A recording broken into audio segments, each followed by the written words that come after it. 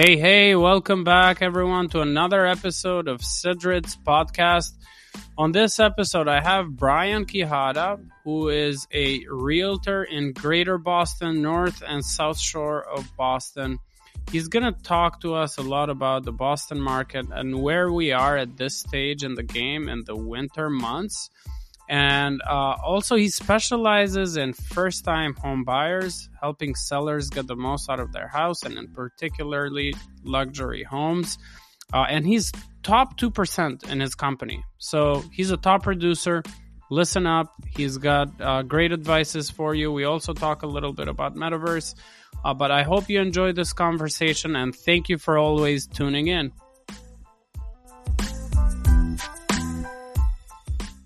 Yeah, so I've been a realtor 4 years now, so just started on my fourth year. I'm, first generation. My parents immigrated here from El Salvador, so, first generation here. I was born in Cambridge, lived in Somerville my early years, and then moved to Lowell. So like my teenager, early 20s, I lived in Lowell. So a lot of my family and friends are in the Lowell area, so I still do some business up there. I live in Medford now. With my girlfriend, so we live like on the Somerville line, right by Assembly Row there. And so I service markets. I service the Greater Boston market. I work at Jack Conway, and my office is in Brighton. So I started off just doing rentals, and then moved up to mainly sales. Still doing some rentals, mainly residential. Started doing some commercial the last year as well. So probably like 90-10 residential commercial, but. I love that. I love that. You had a killer year last year. You did 16 million. And I mean, for anyone in the business for 3-4 years, first year it takes a little bit to take off. How'd you manage to do 16 million? Obviously I don't think you have a big team, right? It's all you, right? Doing most of the things like all of us. Yeah, it's just me. So, just me, and but I couldn't do it without my clients. So it's really just my clients.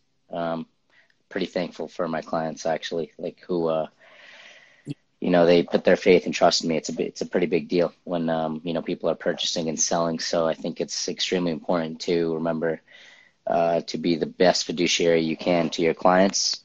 And be attentive and be responsive. And, if you just continue to do that and you're genuine, then, people come back to you and people trust you and people refer close family and friends to you. So, that's a really good feeling too. So really, I owe it all to my clients. And, yeah.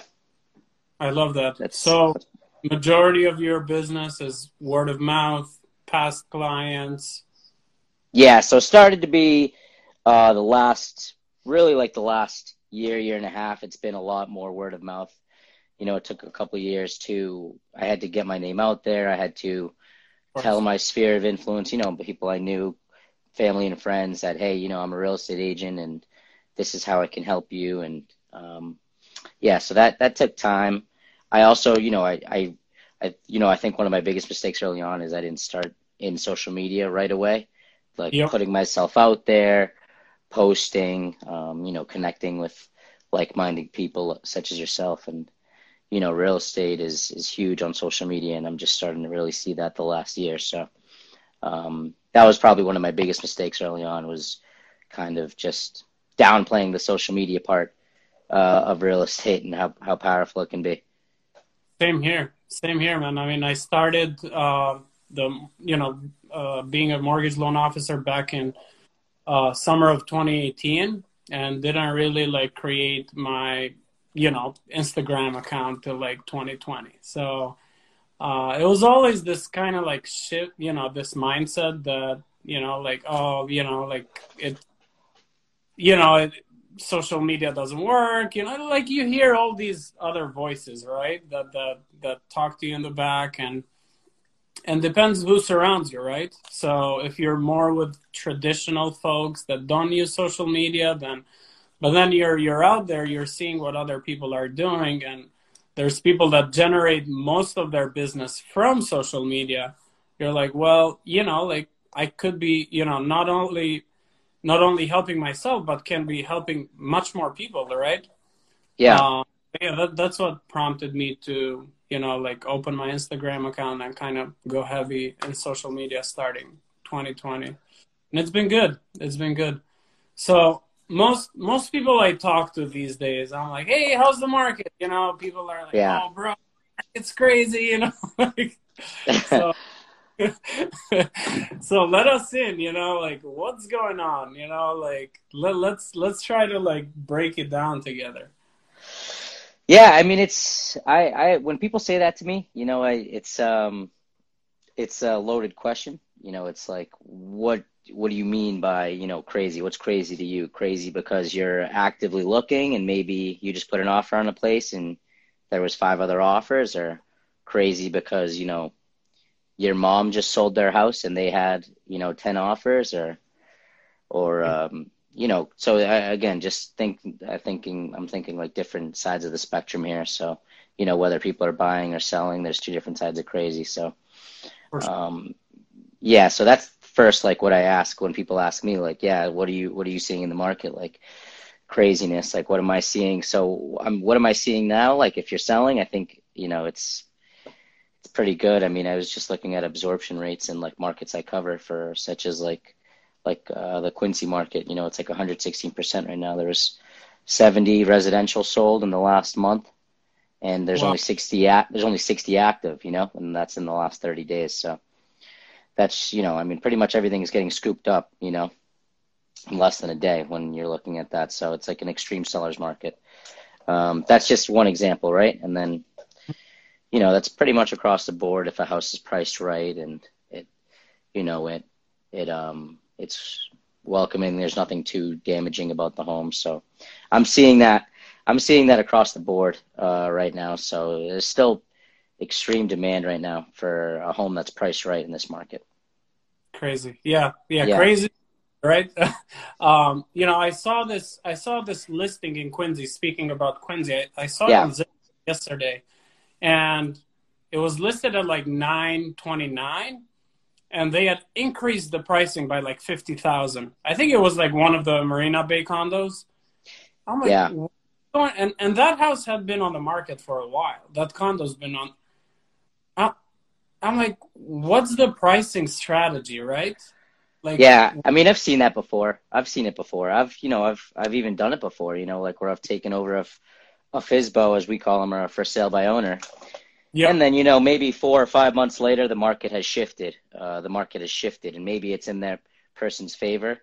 And then, you do a slight increase, 50,000. That's a pretty big increase. But, at the yep, $1 million price point, that's, a 5% increase. So, that's still nothing to bat an eye about. But there's different, I think it all just depends on the timing of the market. Like, hey, if you can raise the price that much and, someone's willing to pay that, and that's right. it appraises as that, then guess what? That was market price. Yeah. And these are more like luxury condos that I'm talking about, but still, I mean, it needs to justify it. I think the home had been on the market for at least like 2 to 3 months. It had been for some time, stayed at that price point, and now recently like increased the price by like 50 grand. I'm Did like, it go under contract or no? I don't think I'll go back and check it out later, but Yeah, no, check it out. I'd be interested to see, because it'll yeah, I mean, it could be stupid, right? It could be stupid, but we it's might. you get more attention by increasing the price. I mean, I or don't know. I mean, I don't usually think so, but like I said, I've seen it work, to be honest with you. I don't like to do that. But I've seen it yeah. work. Yeah.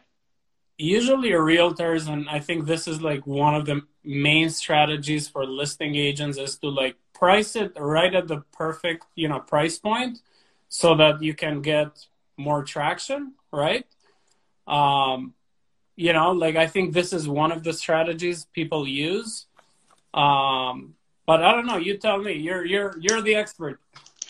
Yeah, typically I like to usually, like cut it by a percent. That's like so it's like if you think you can get 450, maybe bring it down to 440, four, not five, like, for example, that's just a quick example. And, that simple little bit might actually get two people to make two offers, and then all of a sudden you're over that original number, like really the reason that a price happens to go up in price when it's originally listed is because of demand.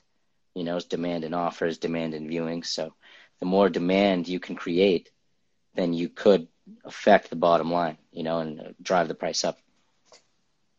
But it's a gamble. It's a bit of a gamble, yeah. Of course, either way, right, exactly. But isn't it everything?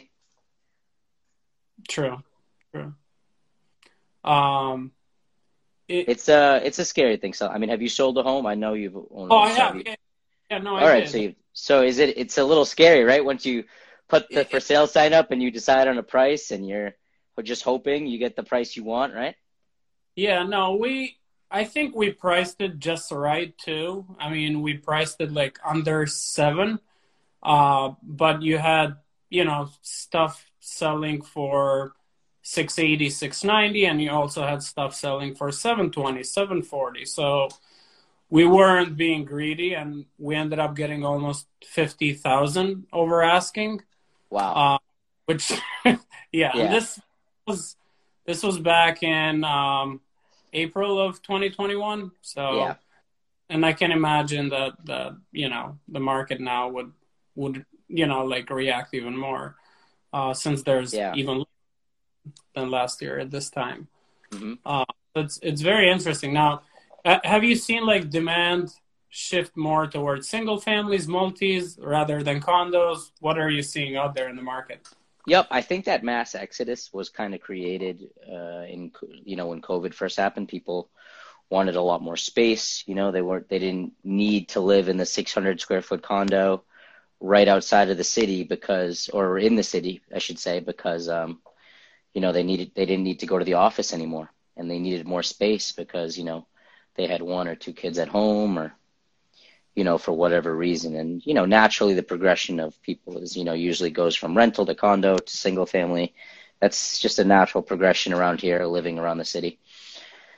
But again, I think COVID kind of excelled that, so people kind of skipped the condo purchase. I myself facilitated millennials, I should say, or people who are or is that Gen X? What's Gen X? Is it like anyone who's like 20?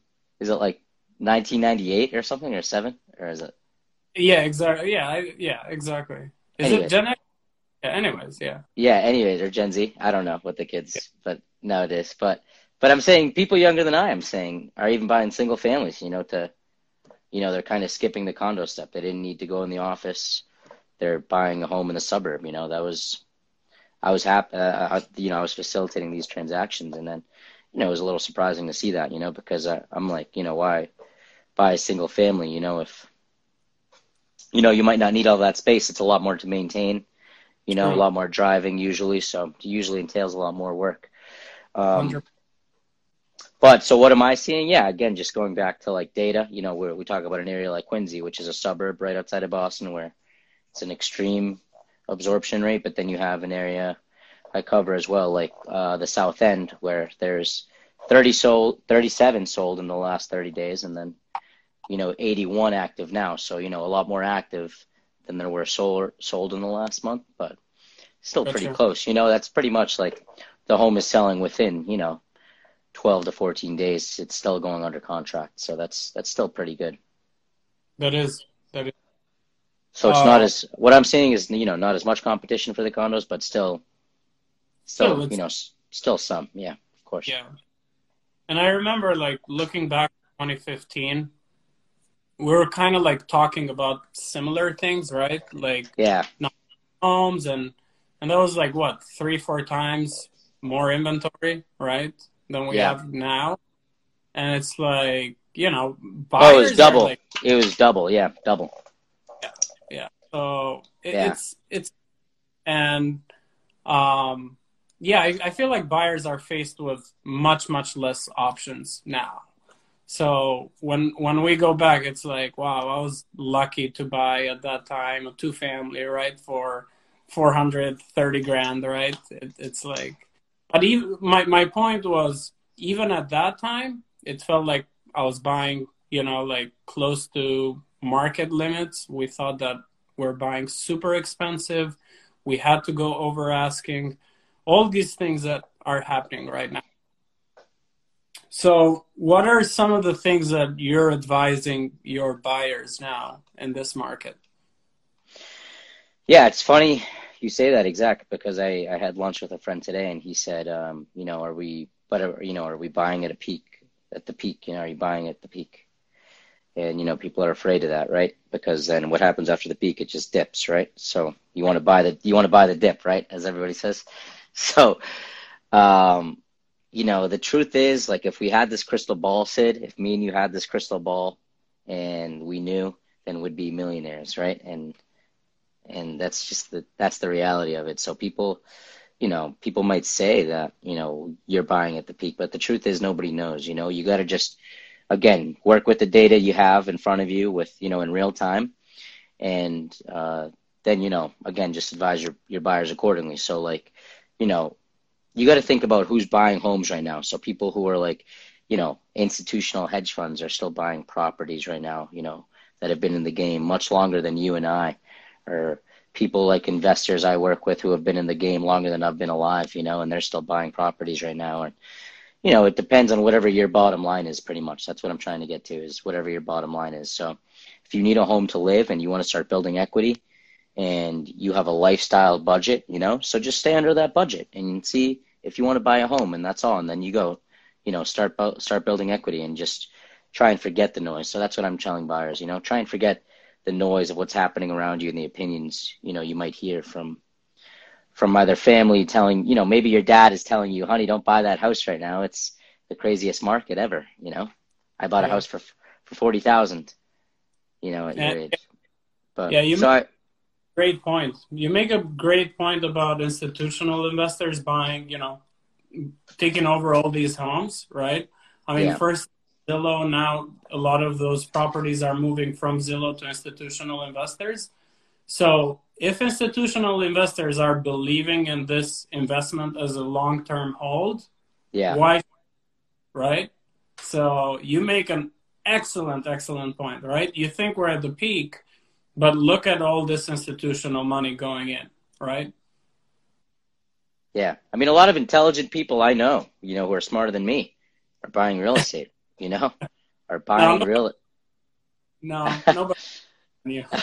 That's not true. Everyone around me, I try and surround myself with, mostly people who are smarter than me. I try and, but everyone, is, if you can, if the deal is good, if your numbers work, if it's a multifamily, for example, let's say, or like I said, if it's a single family and it fits your lifestyle with you and your partner, then I think it's a good time. It's never a bad time, so that's, and, a lot of great investors will just tell me like, hey, if you invest for cash flow, if you're cash flowing, it doesn't matter. The market crashes, you're cash flowing, it doesn't matter. So then there's that. People tell me that too. So true. And rents are going up, right? Rents are going up. Rent goes up. It doesn't go down around here. So yeah, I don't remember any rent. My rent hasn't gone down since I started renting, Sid. I'm going to tell you that right now, dude. All right. So it has not gone down since I started renting. What about sellers? What are you telling them? Sell now if you can. It's tough though, because there's nothing to buy, right? So what the hell do they do? And then you have investors who, let's say they've been holding a property for 20 years, and it'd be great if they sold, but then their mindset is, what do I do with the cash? They don't want to pay all the capital gains, for example. Maybe if there's another property again for them to buy to do, let's say, a 1031 exchange, but other than that, it's kind of a catch-22. There's got to be more inventory for these people to, be able to sell or not. But again, I'm telling people, look, if you can, if it's somewhat convenient for you, you could be leaving thousands of dollars. These are the conversations I'm having. So, like, for example, I have a client in Newton right now. He's, we're going to be selling. It's a beautiful Victorian, 1880s Victorian, is completely renovating, from top to down. Amazing. And I'm keeping him updated, just, kind of like every couple of weeks, telling him what's going on in the market. And basically, I'm just telling him, like, the sooner we can get this done and on the market, it really is the better, because, if he's the only one on the market, in a week, as opposed to the 1 out of 40 on the market come, end of April, then, it's that simple, right? Supply and demand. So. Yeah, that's the exact strategy we used last year. We listed like towards end of March, beginning of April, just so we could be kind of like first in the market in terms of, like not too many. And I think that was probably the best time then, or like probably like the end of May or like June too is a good time. Yeah. Yeah, and I was gonna ask you about that too, but that was our like thought process. We saw the market. There was literally like 3 multifamilies in Quincy before we were listing. So I'm like, it's a no-brainer, right? So we started getting ready, like cleaning up, all that. But Yeah, yeah. exactly like you said, it's a no-brainer. So it's just. So But what's the best cutoff time for you? What do you mean for this? In terms of like putting your property in this market that we are, when would you push it the latest if you were a seller? I think it's really market specific. I think you got to be actively worked. Just talk to a realtor and trust and like. And if you don't have one, talk to me, call me if someone's. But no, I'm in seriousness, because I think what you should be doing is, if you're thinking about it, keep an eye on the market, like you said, Sid. Right? You're just keeping an eye on the market, and you and your wife said we need to start getting ready, now. So, but maybe you wouldn't have said that if it was the other side, right? There's a lot of homes on the market. Maybe this isn't the right time. So, maybe you wouldn't have got your house ready at that time. So I think to answer your question, I think it's market specific on, whether, we should list, this week or next or not. I will say the one definitive thing I usually tell sellers, if it's like a big holiday weekend, that's probably the only time I tell sellers. Probably not the best time, to be honest with you. That's really it. Like Thanksgiving, of course, that week, probably not the best time. Holiday, even the Super Bowl. We have the Super Bowl coming up, if we have like open houses, let's say, or if you put a house on the market Thursday or Friday, it's definitely not going to get the amount of eyes it would if you just waited a week. 100%. That's so smart. I never think about that because I'm not a realtor, but that makes. Yeah, I mean, there's probably a lot of things I don't think about, but so. All right, let's talk about something I know, mortgage rates, right? They've been creeping up. Have you seen any concerns from buyers or sellers, for that matter, for mortgage rates going up? Not so much sellers. Sellers I think are aware, but I don't think. Yeah.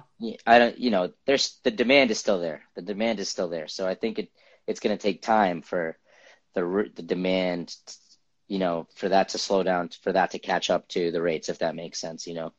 So like 100%. For the rates to keep creeping up and then demand to finally slow down. That whole cycle will take time. Maybe we're talking like, in my opinion, 2 to 3 years. I think. So that's what I think. But I don't think it's going to happen right away. But buyers now, I mean, yeah, I myself am looking. I think I told you this, and just with the original rate I thought I was going to have like a month ago, was floating right under 3, and now it's like mid 3s or like 3.25 or mid 3s, and that's a big difference in your mortgage payment. It's a couple $100 a month, so it could be the make or break for some people if they're a first time home buyer. So it could be the make or break budget, but. So I think it's definitely affecting buyers, that I talk to. Just, hey, rates are they're going to go back up now. It's been announced, it's public information now. So.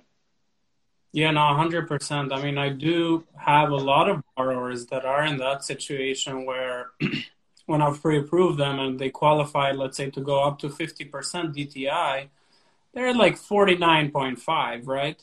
So 0.25% in rate jump, that like can disqualify them, right? Or, we may have to look at other options, like maybe doing a cheaper homeowners insurance or hope that the town doesn't have as expensive taxes or that actual property from the numbers that we originally calculated. But it's tough. I mean, in some cases, they may have to come up with a little more money make up, to lower the debt to income to a level that's acceptable to the investors, right? Yeah. So it's tough. I think it's going to be tough on buyers. I think it's not going to slow down demand up until we're like, I don't know, 4 or 5%, well into the fours, in my opinion. So Yeah, I would agree. That's pretty much what it was when I first started in the business, was like, 4.5. That was average, and exactly. there was still, I will say, there was still demand though. There was, homes were selling, this in a week, and usually it was at asking, or sometimes it was above asking, not like now, but Yeah. that was still And happening. even at 4, they felt cheap though, right? Comparing to 6s and 8s, in the 2000s and the 90s, right? So Yeah, that was before my time, so I don't know. yeah, mine too. Yeah. At historical, graphs and records. So, what are some other challenges the industry is facing, in your opinion? I think some challenges, are ourselves. I think I told you this a week ago, and I'm adamant about it, and I think we just, especially the last 2 years, we really needed to work together more now, more than ever, because of COVID, and we need to be working together and just, a little more above board. And I think we just need to be extremely collaborative with each other, and, everything needs to be above board and honest and transparent with all clients, with each other. And I think we need to, hold ourselves to a higher standard. That's how I feel. I think ultimately what the demise to realtors could be is ourselves. I agree. I totally agree. But do you think that COVID, so speaking about demand, right? Like I know exactly what you're saying with realtors holding themselves accountable and, like working closer with each other and everything, um, especially between buying and selling. But Especially, yeah. It's, sometimes some people think you're working against each other when really you're working with each other. Yeah. You're trying to achieve the same goal. oh yeah, and I get nasty emails, sometimes from either side, and I'm like, hey, I'm just trying to do my job, Don't- I'm the good guy, like I'm there to close this before mortgage contingency, like. Yeah. But my point was, with COVID, my feeling is that we're always going to be in this situation where sellers are always going to be skeptical to sell, right? Especially now with this variant kind of like taking, like this kind of trajectory. I'm just curious to know your take. What do you think? Like, what would be the catalyst, in your opinion, that could change this demand, right? Like the supply and demand. I mean, for more sellers to start listing their homes. What would fill that inventory issue? Yeah, exactly. Yeah, like what for me, I think COVID, like kind of like starting to fade away would make more sellers comfortable, with the market. Yeah, maybe. There wasn't, last year I don't think we had an inventory issue last Yeah. year. We just had an extreme demand. We had an extreme demand. Yes, last year was a record year for, almost everybody, everybody across the board, Uh-huh. and if you bought a home the year before, it was a record year for you, for your equity, Yep. it was just an extreme demand, but there was, more sales last year than I think in the last the 2 years before, so it's, when you talk about like inventory, there was the inventory there because there was more volume sold. So, I don't know if it's an inventory issue. Maybe, right now it is. Right now, this month, we need inventory. Right now, yeah. But, Right. is it the inventory issue that you're talking about going to solve it? I don't know what's going to make other sellers sell their home. I think, more inventory is going to make more inventory happen because some sellers need more other places to buy, Some Uh, single family homeowners or some condo homeowners, need that next step up when they're outgrowing their space. So in the literal sense, more inventory might solve more inventory and therefore level off demand. Yeah. So what's going to solve that? I don't know if COVID's going to do it. I think the rate hike ultimately is going to do it. Yeah, I think so too. I mean, I think that's still gonna take a little longer, probably, like you said, like 1 to 2 years. It's not gonna like slow down the market right away because there's still so many qualified buyers. Um, But but you're, yeah, because when they start going back up as much, then demand levels off, right? You can't afford as much. Demand goes down a bit. When that happens, then homes sit a little longer. So exactly. then there's more homes coming on market, and it's Yeah, it's in waves. It's in waves. It's right. So it's gonna be an interesting, cycle. If we see it, I don't know. I'm sure things will change eventually. So,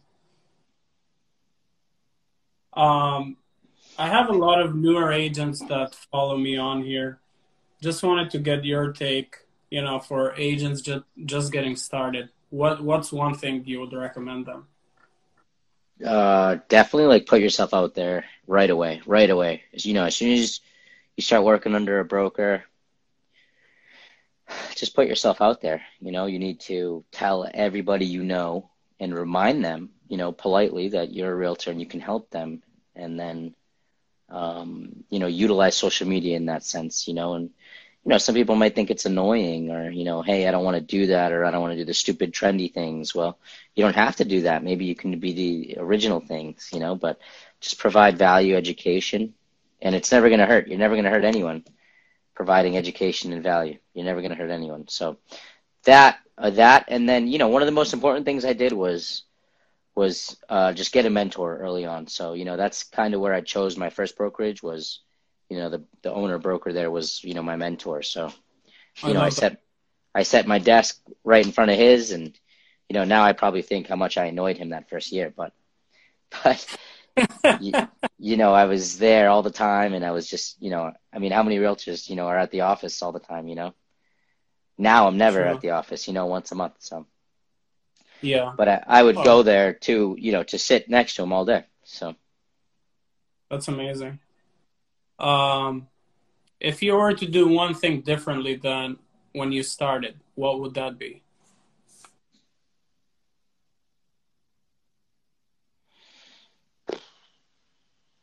that's a good question. That's a good question. Again, I want to say, I know I hate to say it, I sound like a broken No, record, it's but I think, social media. I wish I really did it more. I think people need to just realize like, hey, maybe you get business from one post, but you shouldn't post thinking that, you should just be thinking to try and stay top of mind and just try and, have people think of you as the resource to use, the number one resource to use. So, that being said, though, you need to be very on top of your data. I like to use data as much as possible, so you can't go wrong with cold hard numbers. So 100%. 100%. yeah. So you're saying you wish you had like hit up everyone on your Facebook Messenger and Instagram DMs when you started? No, maybe not like that. Maybe not like that, bro. But like I had a kid who's like younger than me. He gave me some great advice.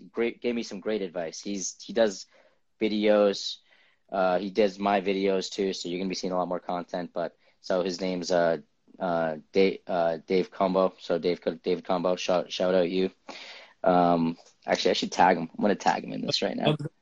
Yeah. There it is. I'm gonna tag him in this. So he's amazing. But anyways, he just told me like, hey, if somebody doesn't know what you do, that's your own fault. If somebody doesn't know what you do for a living, that's your own fault. And I was like, yeah, it's that simple. It's that simple. Again, just remaining accountable. So so again, just reminding people, hey, what do you do for work? What do you do for work? Hey, what do you do for work? That simple. Having normal, conversations and just reminding people, telling them. Yeah. Yeah. No, I agree. Totally. I think I hit up. I mean, I don't think I hit up people on my Facebook and Instagram when I started, but I think I hit up everyone on my phone when I started. See, that's good. That's something my broker told me to do, and I didn't want to. I was, shy or whatever. And I don't know why, I just didn't, but I should have done that. That's great. And, I had I think it was like, someone I hadn't seen since high school, but, we're friends on Facebook. Yep. So I saw them like a year ago, and they asked me what I was doing for work. And I said, oh, what, hey, you don't know what I'm doing for work? I said, that's my own fault. Now I said, yeah, well, I'm a realtor. I'm a realtor now. And, they thought that was so cool. And then they told me that they just bought a house. So, I was like, well, maybe they could have used me, maybe if they knew, so again, just it's probably my own fault. You got someone that went to kindergarten with you. He's glad to see you, that you're crushing it, onwards and upwards. There you go. Oh, what's up, Brian? Yeah, we did. We grew up in Somerville together. What's up, Brian? Yeah, Brian's an awesome guy. I have him on Instagram too. He's a great guy. I hope you can connect again, right? Yeah, I haven't talked to him in a while. Wow. You guys are friends? Yeah, we are. Yeah, it's a small world, man. Thank God for Instagram, right? How do you know Brian? Instagram. Oh, wow. Yeah, Instagram is crazy, man. It is. Yeah. It's powerful. In terms of activities, if you can pinpoint one or two things that are helping you grow your business now, what would those be, for new agents or existing agents? What some activities would be? You got to hit the phones every day. You got to get over the fear of hitting the phones, So I think having conversations too, and just having as many conversations happen as possible. So more, Tom Ferry says it all the time, 100 conversations equals one sale, maybe It's not that specific, but, you need to have as many conversations as possible. So just, you gotta hit the phones with that's people, people they know, for sale by owners, expireds, rentals, landlords in your area. So all that, all that. Big property managers, maybe they need realtors to help rent out their places, So these are just a couple different things. So yeah, just you said what tools, right? Or what activities? What activities? What activities? Yeah, that's a great activity. Yeah. Yeah, you gotta get over that, because at me at first, I was a little afraid at first, to hit the phones too, but I bartended for years. So once I got into a conversation, I could keep a conversation with somebody. I thought that was a good social skill. I kind of developed bartending, to be honest. So that's amazing. I just think you just needed to, you just gotta have conversations. That's all. And it sounds stupid. But again, my mentor, my first year, he just told me, don't worry about making money this first year. I met him the first year, and I said, I want to make $100,000 this year. I was like, I want to make $100,000 this year, and can you make it happen? If not, I don't want to work for you. But, he was like, don't think about money this year. Don't think about money this year. Think about just networking and growing your business. You need to network and grow your business. You're starting a business today. That's what he told me. So think about it like that. You're starting a business, and you need to, treat it as such. So, yeah. It's all long term, and I'm glad you're still doing those activities, right? Because a lot of people will start getting complacent after they've been a little successful, or they've been making some money, right? They expect the phone to ring, right? But in this industry, you can never get complacent, right? Because there's going to be another real estate agent out there, and someone else competing for the same clients, right? Yeah. Especially with social media, right? I mean, I'm sure we've all lost a deal here and there, because someone saw a post on social media and they decided to hit up the other guy, and, they forgot about you, right? So yeah, it happens. So So let's talk about social media. I love talking about social media, so I always bring it up to everyone that I have on here. How important is it to you, and what are some of the things you're doing right now, and what are you planning on doing after? Yep. So last year, probably like the last 2 months, well, it's the last year, but the last 2 months, I filmed, it's like 30 some odd videos, so like I just put out one, and I think I'm going to do two a week. Just put them out there. I put out content, but like I said, I hired a videographer. So, you don't always have to do that though. I don't think you do, right? You just do them yourself, right? You got like Yeah, you yeah. just do them yourself and it comes out, it looks good. It looks, but I just didn't want to do the editing. I didn't want to do all that stuff. I didn't mind paying for it at first. He's a friend of mine. So, like in terms of like the editing, the background music, just lighting, giving me tips and tricks. I wasn't noticing quirks, for example, like, if I was looking off camera for 5 seconds or something, so getting over that fear of making videos, for example. So you don't always have to hire a videographer, clearly you're showing that just fine and, you're doing it great, so and your content's the shit. So Thank you, bro. Thank you. Yeah, it takes a while, I think, to get over that fear, yeah, especially if you've done videos before. I'm sure Um, you felt it, right? When you started doing a couple, like the first couple, like, oh yeah, yeah. No, first 10, 20, yeah, definitely. You're still yeah, getting your voice, your face. You're like, shit, this angle looks better. This angle looks worse. Like. But yeah, then at the end of the day, you start not giving a shit, and excuse my language. yeah, You yeah.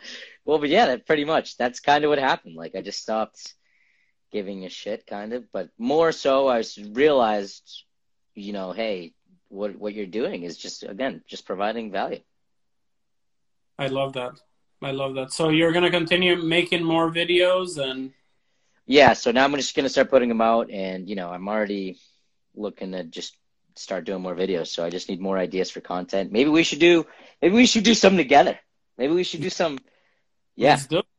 I'm sure we can. Yeah, I mean, we can have your friend shoot for us, or we can do it with my iPhone. I don't mind, like yeah. One day. Yeah, why not? Right? Just do a couple videos. Sure.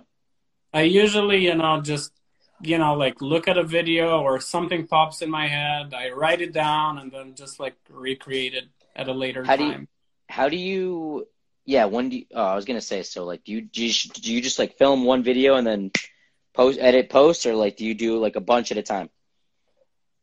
So if I'm doing a reel, I may do like two, three at a time, and then I'll work on them when I'm like creative or I have like some content ideas in my head.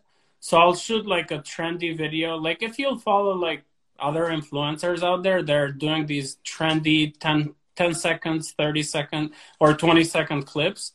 So like I'll do that whole video and whatever speech they're saying, and then I'll recreate it whenever I have like some better imagination or I'm in the mood for content creation. So you can easily save a draft reel, right? And then you can work on it, I don't know, an hour, 2 hour, a day later. And then, I mean, the recommendation is don't post more than like 3 reels a day, because then your engagement may start like faltering. What you do want to do is do like one to 2 reels, one post, right? So it's So kind of like are you doing like one reel a day now? I'm trying, yeah, I'm trying That's one pretty reel, good. yeah. That's a lot of content. Yeah. So like I said, I'm doing like two a week, and you're doing, two a day. Yeah, and some of them they blow up, like they'll get like 2 to 3 thousand views, like you'll get a bunch of followers. Um, What reel has your most views? Do you know? I really don't. I had recently one where I was talking about. I don't know. It's just one of the funny ones, and Yeah. I think that got a lot of engagement on Reels. Probably that got us like 5, 6 thousand views. But on TikTok, that same video got like, I don't know, 30 something thousand. Yeah. So, I mean, everybody keeps telling me, you need to get on TikTok. You need to get on TikTok. But I don't know oh, why. I'm just holding out. I'm holding out. I don't know why. it's so time consuming, especially if you're trying to work two different apps, right? It's like, I like Instagram better, right? You can grow organically much better with TikTok, but Instagram is like the place to be, right? You got the stories that are like quick and easy, right? You now got the reels that are like 10, 15, 30 seconds. Don't waste a lot of time. But you have the good old posts too.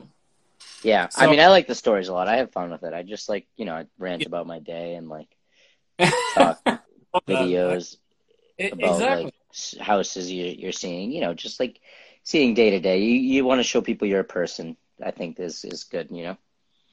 Yeah. But in terms of reels, I mean, I would say if you're going by like trends, what others are doing, which it's very easy to emulate, right? You're lip syncing a couple of things, right? Maybe a The Office type of, sound, which I love The Office, by the way. Um, Yeah, of or course. any other, like any other like type of sound that someone is playing, just recreate those and make them your own, right? So, and yeah, like those are the easiest ones once you start like producing reels, and then you can get into the educational piece, right? You can use your own voice, bring value to your audience, and then you can do these types of lives, which I've been doing for a while now. Started them last year, kind of stopped for a while when we were moving with a house and until we bought the other house. Uh, So have you been liking these? Like, I mean, this is fun, yeah. So this is just, but like this is just fun. So, but I have you been seeing like good engagement or more followers, I should say, or from this or? So right. I mean, usually because it's on both of our pages, some people may following us back, right? Like you may see one of my followers follow you, and I haven't seen like crazy engagement when I post this. Like after we finish the IG live, it will go into, the IGTV type of posts. I haven't, the views are like much, much lower than reels or posts. Much, But much lower. I agree. Yeah, much yeah, lower. Yeah. but I think, there's so much value to be had. Like I've had people like, become realtors from these IGTV live video Yeah, or and like you said, even if just one person, that's great in itself. It is great. Yeah. and then I came up with the idea. I'm like, hey, there's so much good content on here. Why don't I create my own podcast and, recreate this into my podcast? Just, throw it in there. So And you have a podcast now? I do, yeah. Yeah. I mean, all my IG lives, that's where they go. And I think it's like free content, right? It takes me, I don't know, 15 minutes to half an hour now to kind of like, convert the IGTV video to a, like sound, and then the sound just drop Yeah. it on Anchor FM, and like I'll do like an intro on the podcast, and then yes, the podcast may eventually grow. You'll have other opportunities there, but I'm like, listen, I'm putting the time here, to talk to people and provide value to my audience for an hour. Why not bring it to another audience? And it's crazy. Like you have, like, I probably have, I don't know, over like 100, 150 listeners on there right now.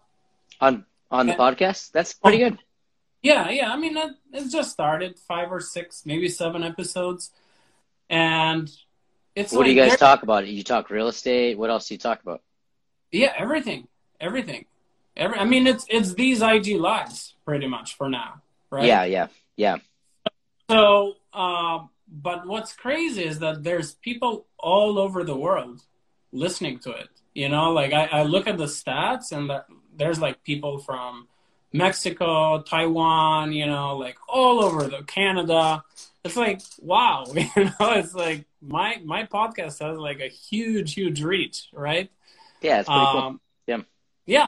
yeah, yeah. So it's another mean to like, like help more people, right? And be in touch with a different type of audience, right? You still Yeah. there? Yeah. Did you lose me? Yeah, I think I lost you for a second. Yeah. No, you're right. It's That's the spread of Instagram. Yeah. So can you hear me?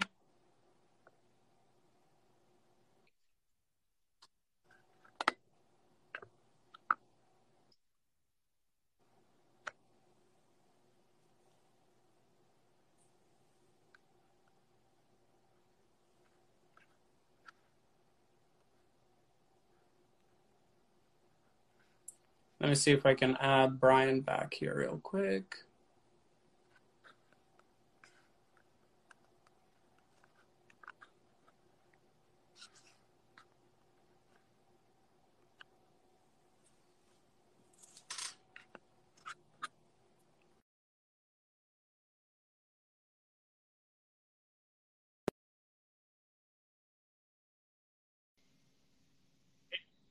I'm back. I'm back. Yeah. Technical difficulties. I just Yeah. actually ordered a new modem router. So Oh, nice. Yeah, I kicked you out because I think it's easier to add you back than wait for your connection to, stop spinning. So yeah, my Wi-Fi is shit. Yeah. So I had another live last week and that didn't go very well. We had to stop it because, lot of technical difficulties. a lot. This one went pretty smooth, actually. It No, went this pretty was smooth. perfect. This was perfect. I love it. So you're gonna invest more time and effort in the metaverse too, I hear, yeah? So I got to learn more about it. I don't just throw my money at nothing, I like to know what I'm investing in, So, I mean, I like to gamble here and there too, but if it's going to be an investment like this, then I need to, I really got to learn more about it. So hopefully, like, what are you guys going to talk about at your event? I'd love to see, So if I don't know if you're planning on doing this, but uh, maybe you guys should mint an NFT live there and show us how it's done. so we have an artist. Her name is Chantel. So Cool. her NFT, it's called the Divine NFT, right? So she was minting up to 4,444 NFTs, right? Any reason for the force? Yeah. And I don't know, just she liked the fours, yeah. I don't know. Okay. Yeah, some people consider it not a very lucky number, right? Some cultures don't like the 444. I've heard that. I've heard that. Yeah. So we're gonna like do that, right? When we're alive there, kind of like show how to mint one, right? Oh, But you were. That yeah. we're gonna do that, but guess what? She went from like 1,900 mints to like sold out in a matter of a couple of days. Wow. Amazing. Did you buy one? I didn't. No, I mean I can still go on OpenSea and buy on the secondary market. I'm sure it's a little more now, right? I think slightly more, not by much. I think it stayed like right around the mint price. So do you have to? I mean, when something mints and it drops, like, do you have to be invited to buy it, or can anyone buy it in the open market, or is it like a minute? How does it work? No, anyone can buy it, right? So you bought it at 0.08. You may be on OpenSea in the secondary market selling it for zero point 0.1 or 0.15 or not be selling it at all. But the beautiful thing is on the marketplace, you can get offers from strangers, right? And they're sending you, like, hey, I'll offer you this much. It depends, like on the NFT, how much popularity there is and how much demand there is. But like on my good NFTs like VFriends and Decentraland Land, like I'm getting offers every day, right? But they're usually below what the floor price is, right? So people are trying to like kind of Lowball you. They're trying to yeah, lowball you. they can flip it for a profit, right? They usually lowball you by 10 to 20%. But might even make more sense if they offered you even more money for it, right? Because who knows of the potential, right? It's Hey, a oh, yeah, it's almost like if you buy a house and maybe some insider information, right? That person doesn't know or something. true, true. But I mean, these are expensive pieces. I mean, a land on the central land now is like 15 grand. So I'm sure a lot of these people that are making offers, they're usually there for a quick profit, right? They're not usually for long-term hold. Someone that has the money and the capital that are going to invest in the metaverse and build Yeah. they're not going to care for 15 grand if they're going to look to hold this property for 3, 5, 20 years. You see what I mean? And there's millions being spent in the metaverse. It's crazy, right? I mean, talk about supply and demand in the real world. There's a supply and demand issue in the metaverse. But again, like I spoke to you the other day, I don't really understand that, because can't you just create more? Yeah, you can. You can just create more. You can just create more land, right? Yeah, but you can create another Facebook, right? You can create another social media channel, but it's tough to bring it to the level of Facebook and Instagram and TikTok and, like all the other channels. I see what you're saying, yeah. Like you have Sandbox, you have a couple of other ones, but majority and it's like, it's like usually the early adapters usually will stay long term, right? And Sandbox and they're investing, right? They're investing in their technology and software. I mean, they got to have the best security software defense system too, right? They got to have the best software securities, right? In place, no? I mean, you have to have a wallet, right?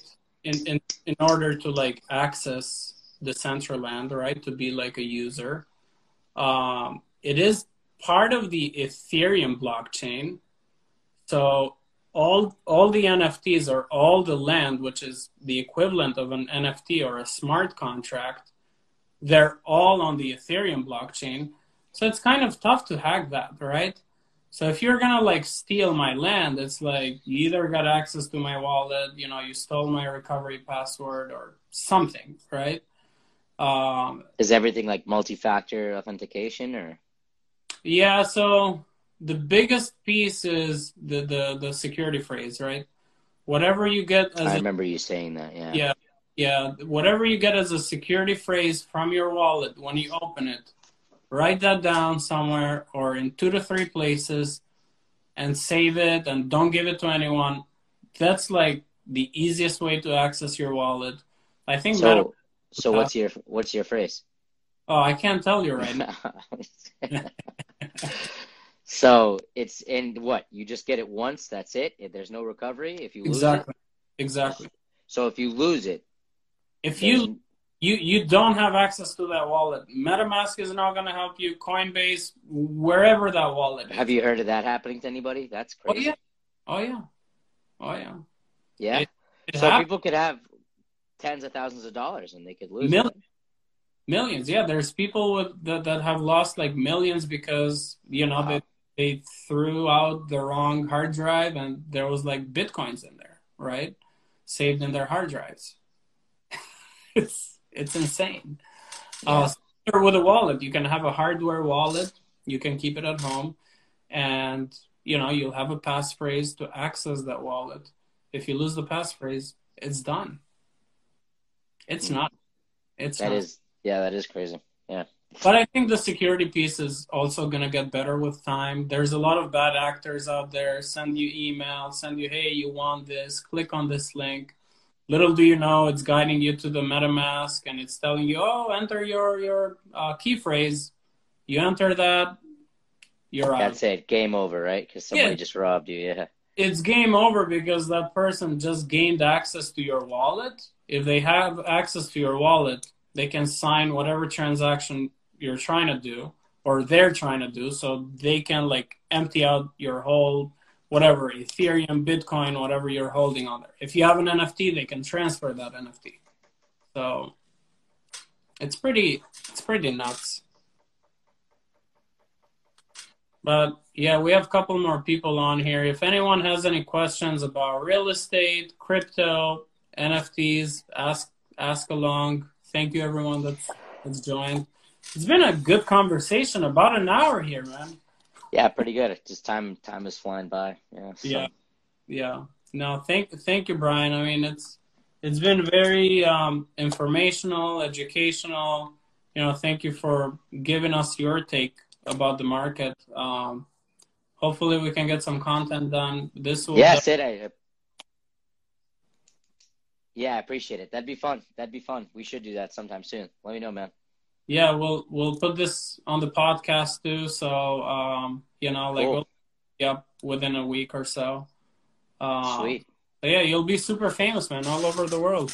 Let's hope. Let's hope, dude. We'll both be just become famous, right? And then just buy up every CryptoPunk available. Yeah, exactly. See, you already know. You're already in the, I'm like starting what. to learn. Yeah.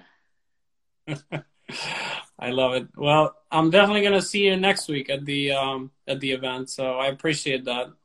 Yep. Looking forward to it, man. I'll see you then. Thank you for having me All right. again, Sid. Thanks again. Thanks for being here. I'll see Have a you. good night, brother.